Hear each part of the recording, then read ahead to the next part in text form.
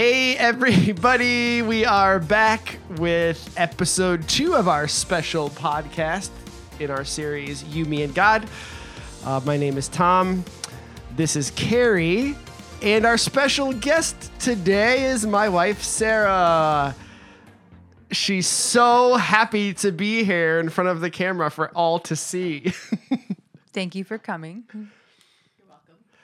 So we are, You, Me, and God is a series on the Enneagram and the tool that we're using to not only understand other people better, but understand ourselves better, maybe most importantly, because that's the way we relate to other people and to God. Mm-hmm. And so that's the point. And Carrie, you kicked us off this week, and we started with our first number, the Enneagram number 9. Yes. And I know I talked about how I think my husband is a 9. And after the message, I know we had some discussions around what that looks like for him. And I know he is thankful that you're here and not him because he does not want the spotlight either. Right. But so Sarah is here as our 9 guest today, and we just want to talk through it. And so, Carrie, I'm just going to throw it back to you and just kind of give us a little bit of a description of like what the 9 is, and then we'll talk and see how that plays out for you in real life. Sound good? Yeah. All right. So the quick overview is that the 9 is sort of the peacemaker, the mediator. They are the ones who are adaptable and agreeable, and on the outside, they just seem to get along with everyone. And one way to think about that is kind of the chameleon. Like they tend to take on other people's priorities and opinions and defer to other people. So if you ask them where they want to go to eat, they're probably going to say, I don't care. Where do you want to go? And they do this partly because they want to keep peace and they want to keep conflict away from themselves. And they also tend to have some anger inside, but they want to avoid and suppress that. So it's like ends up being really taxing and overwhelming and stressful, I think, for 9s because they spend their whole lives really trying to create this equilibrium. That's what I kind of understand. Is there something you'd want to add to that, Sarah? Oh, sorry. Yeah, I think a lot of it is we want peace outside, but also inside. So I think there's a lot of like you said, a lot of repression of just like pushing things down and like, I don't know, just a lot of things disturbing your peace or not feeling like a sense of just never feeling settled or like, especially if it's busy or there's a lot of people or things going on. There's a lot of inner turmoil going on, even though the outside might seem fine and calm, like inside there's a lot. Yeah, that is an interesting distinction, right? So yes, they're the peacemaker and they want peace on the outside and they're helpful mediators, but you are like actually keying in more on you need that internally for yourself in order to feel I guess at peace with yourself, but that's a really interesting kind of like dynamic with this whole number. I want to say, Sarah was really the one who introduced me to the Enneagram. And so I consider you the resident expert and not myself. So maybe talk about how like it has affected like our home life, whether that's our relationship or relationship with our kids, and like maybe how at least you see yourself in the home or potential problems with that personality or good things about that personality. I'm going to give you my microphone here. So I guess there's always conflict in families when you bring different personalities together. So I know sometimes if there's conflict even that I'm not involved with, either between the kids or between you and the kids, like it's really hard for me. I can't just like, oh, he'll just deal with it. Or like the kids can just work it out. Like I want to jump in and like fix it or mediate it or like, well, explain to you like what I think they're feeling or explain to them why you're upset. And I just want to like fix it so it can just go away and like everything be peaceful again. And I think also, I think I really struggled with toddlerhood. And I think I'm seeing myself struggle with teenagers as well because, you know, thinking about it, the toddlers are like trying to figure out life and like testing and pushing the limits to try and like, you know, they're constantly like, I feel like it's a constant battle and struggle. That's why we say terrible twos, because they're, you know, just trying to figure out life and where they fit in. And that's not peaceful. And then teenagers, I think, are trying to figure out themselves and where they fit in and who they are. And so I think there's a lot of pushback from them as well. So sometimes it's just hard for me when it's not easy. Like, I just want everybody to do what they need to do and just to like life to just go along happily. And, you know, when it doesn't, I really struggle with that. And again, it's that like inner peace. Carrie, you already mentioned, I think, your husband, Jeff, is, we think, a 9 too. Yes. So how about the same, kind of like the same for you? Like, how does that play out in your house? And again, parenting kids, maybe any nuances to what Sarah said or anything? Yeah, I know. It's interesting in a couple of these numbers, like even the difference between men and women and how that is expressed. But I think Jeff is, you know, even in our parenting styles, we both at times will struggle to set boundaries or struggle, but I can see that maybe a little bit with him. One thing Jeff has mentioned to me that even when I was starting this message, he'll say one thing that is really hard for him is when he feels overlooked by other people because he's, you know, 9s are seen as very easygoing and, oh, they aren't going to, you know, care so much about this. So we're going to defer to someone else who has a stronger opinion. And while that's mostly true, Jeff would say that sometimes that's been hurtful because he feels like, well, now I always get overlooked because I'm seen as the one who will just go along with it. And that's so been 9s have challenging. opinions. So that reminds me, whenever our family does a vacation or a day trip or anything, I like to do research because, again, like 9s don't like decisions. So like if we're going to go somewhere or do certain things, like I want to do my research to see like what are the best things to do in this city? And so I always have this itinerary and like my ideas about like what we're going to do. And then we'll get there and the rest of my family like, we don't want to do that. We're going to go do this instead. And I'll go along with it, like fine, but I do get upset about it because the feeling of like being overlooked and like, well, they don't really care what I feel or what I want because they know I'll just go along. So another interesting thing, I want to give this back to you in a second. This is awkward. We'll get a third microphone in here, maybe. But wings. Right? So everybody has wings in the Enneagram, which is one of the numbers on either side of your number. So where the 9 would be either be an 8, which I'm going to talk about this coming Sunday, or a 1. You would say you're a 9 wing 1. And partly I wonder if some of that itinerary stuff comes from that side. So just talk about that for a little bit. Yeah, I think my 1 wing definitely helps me be more organized. The perfectionist or the reformer.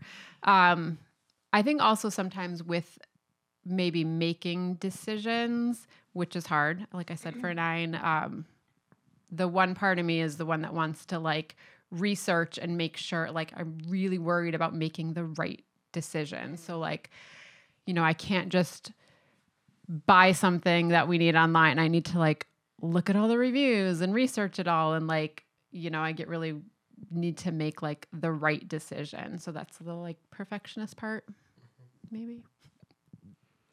Sarah, I had a question circling back. Okay. I'm just going to keep putting you on the spot. You were talking about relationships and, you know, maybe the family dynamic. I was curious in some of my research about like when a 9 has a relationship where there's kind of ongoing conflict or maybe a disagreement that is not resolved easily.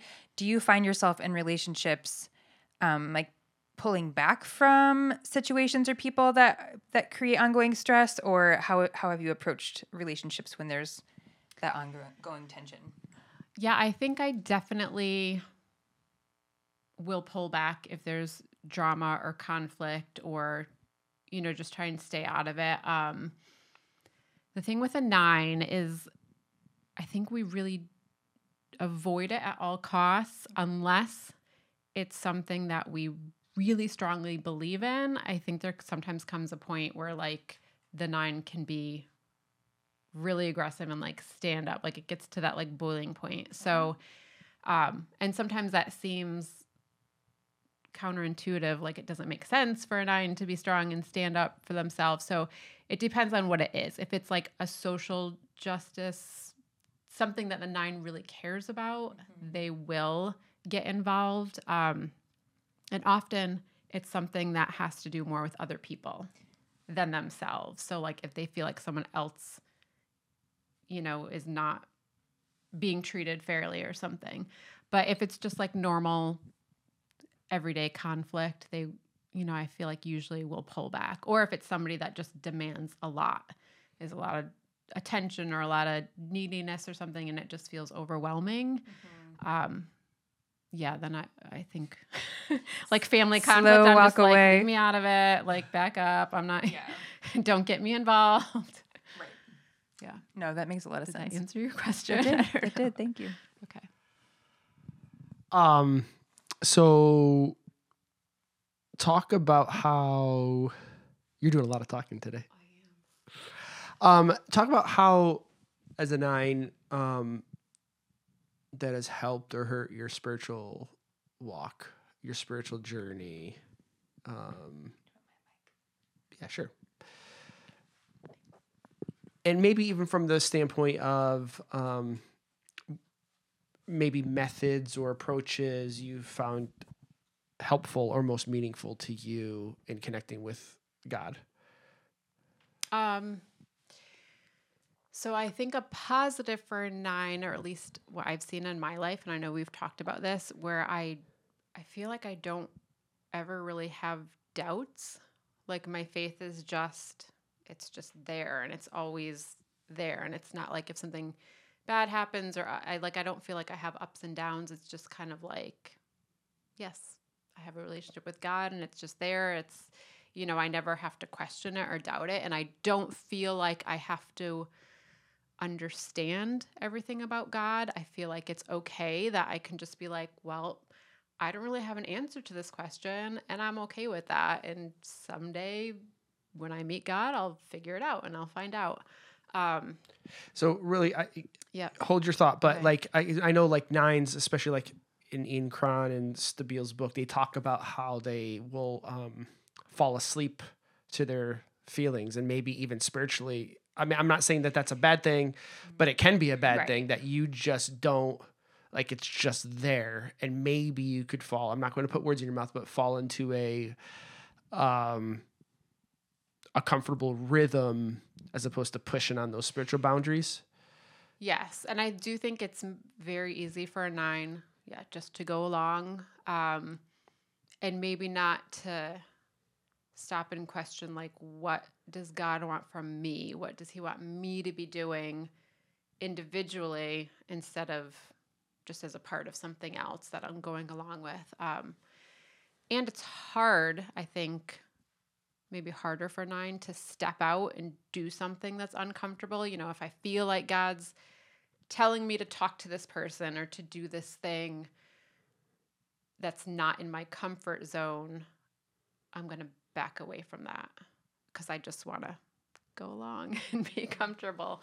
So I do think that's a challenge where, and maybe it goes back to the 9 feeling like I'm not that important, which sounds bad, but it's not necessarily. It's just like, oh, I'm just, the add-on or whatever.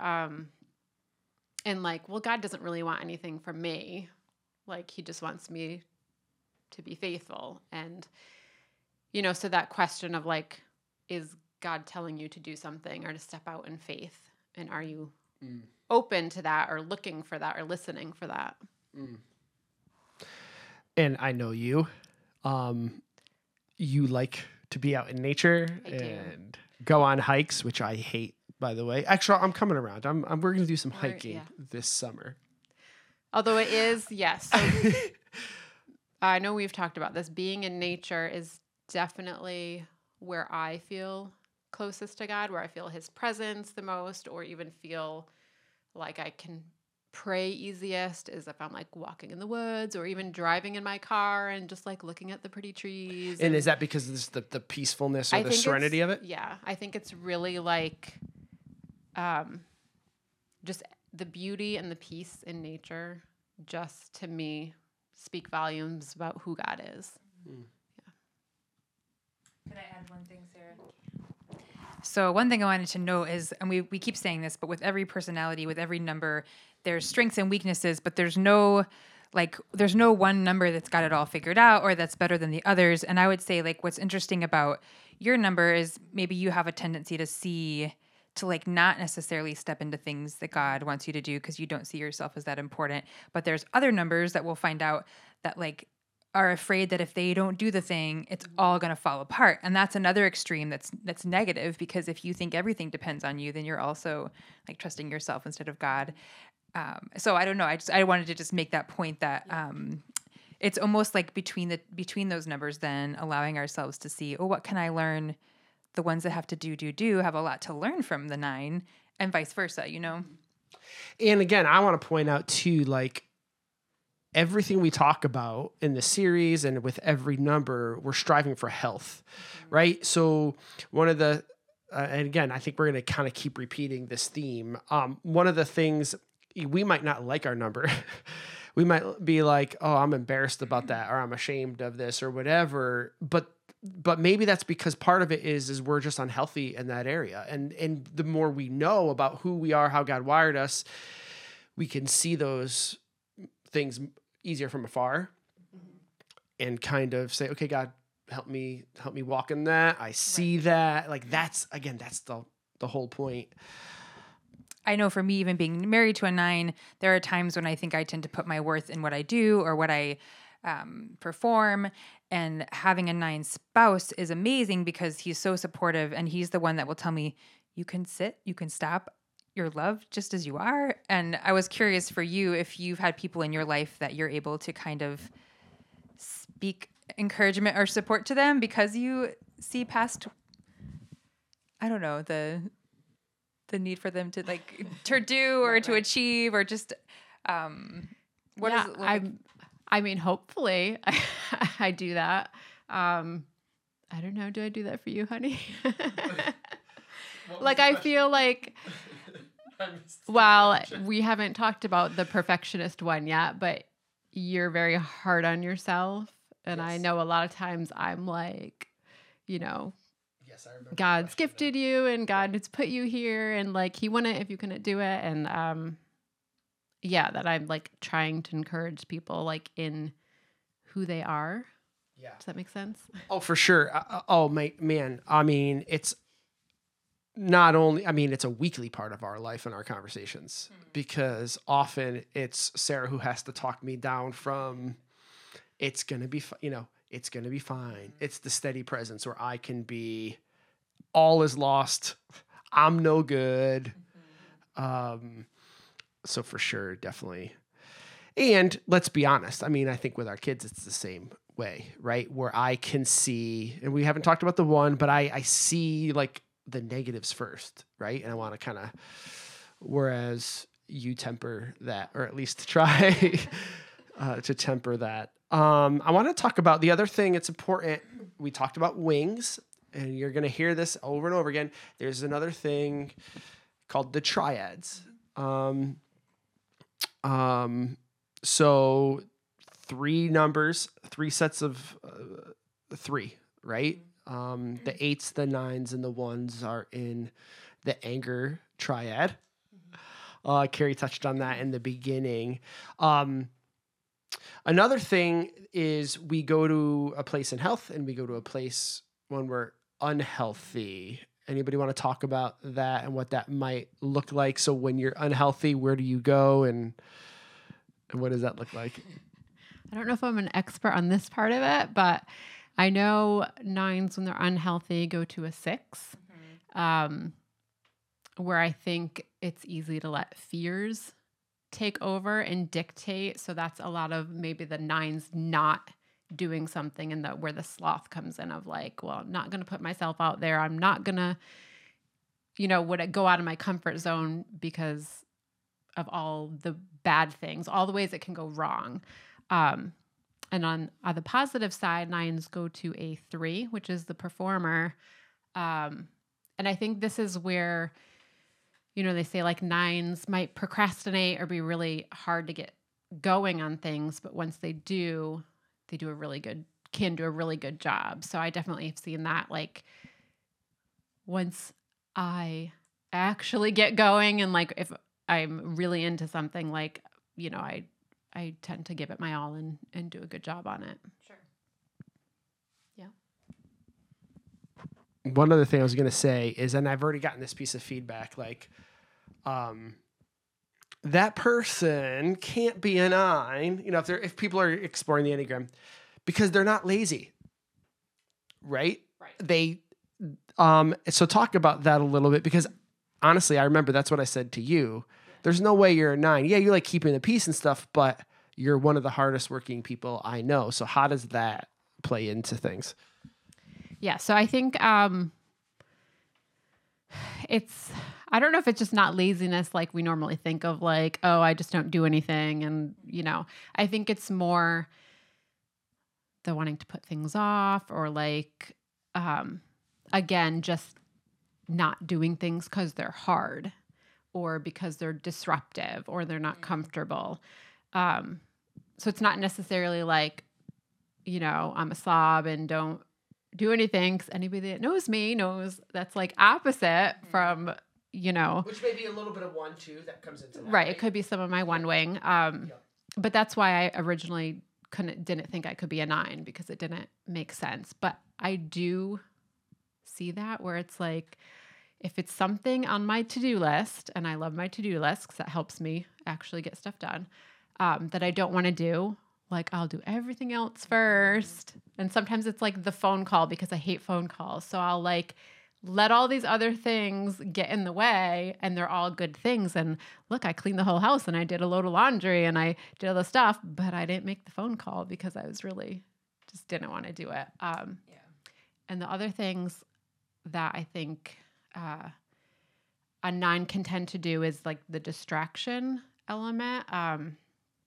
reminded of that book, If You Give a Mouse a Cookie. Is that the name of it? Where it's like, we just read that recently. So I do this all the time where I'm like, okay, I'm going to make the phone call. So on my way downstairs, I'm going to stop and like pick up something in this kid's room. And then, the bathroom's a mess. I'm going to like touch up the bathroom. And then I'm going to go, let the dog out, and I'll just let all these things, and I'll do a million things. And I never make the phone call because I'm really just like not prioritizing it. So I think it's hard maybe for 9s to figure out what our priorities are and to actually stick to them, and not to let distractions get in our way. Kind of going along with what you talked about with, again, you would say, people might say, oh, you can't be a 9 because you're lazy. But it reminds me, I was watching this YouTube video where this girl kind of went through all the numbers and like the worst things you can say to those numbers. And talking about laziness was one of the triggers for people. Yes. Would you say that there's like a few things, or even one thing, that really bothers you to hear people say as a 9? Good question. Oh gosh. I don't know. I mean, calling me lazy would definitely trigger me. And some of it's that little, like, I know, like, in there, it's like underlying it's actually true, which is probably why you get offended. Yeah, I don't know. That's a tough or even like I heard someone say, like, never ask a 9 to be the tiebreaker.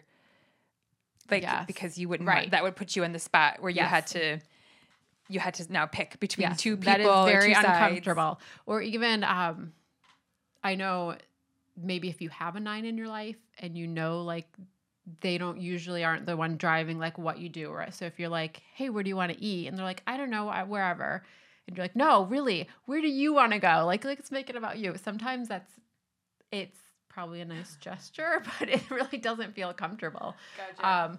So a better tactic may be like giving them a 9 a couple choices.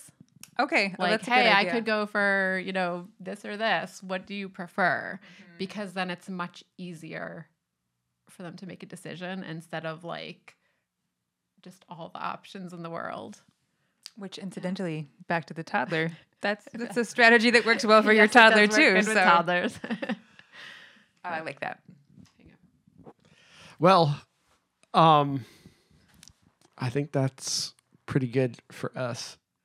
Really super helpful to hear feedback. And again, what we're going for is not perfection. We're trying to be the healthiest versions of ourselves, and it's super helpful to get a perspective of a 9 around this table, right? Yeah. And I wanted to mention that I did not mention this on Sunday, but we're obviously, as we're going through the series, we're drawing a lot of resources from other people who have written. So we keep talking about Ian Cron and Susan Stabile and The Road Back to You, which is their book. I found a book this week called The Enneagram of Parenting by Elizabeth, it's Wagele, Wagle. But I found a lot of interesting feedback from her about when you're parenting a 9. And I think that was helpful for me because I think at least one of my kids is a 9.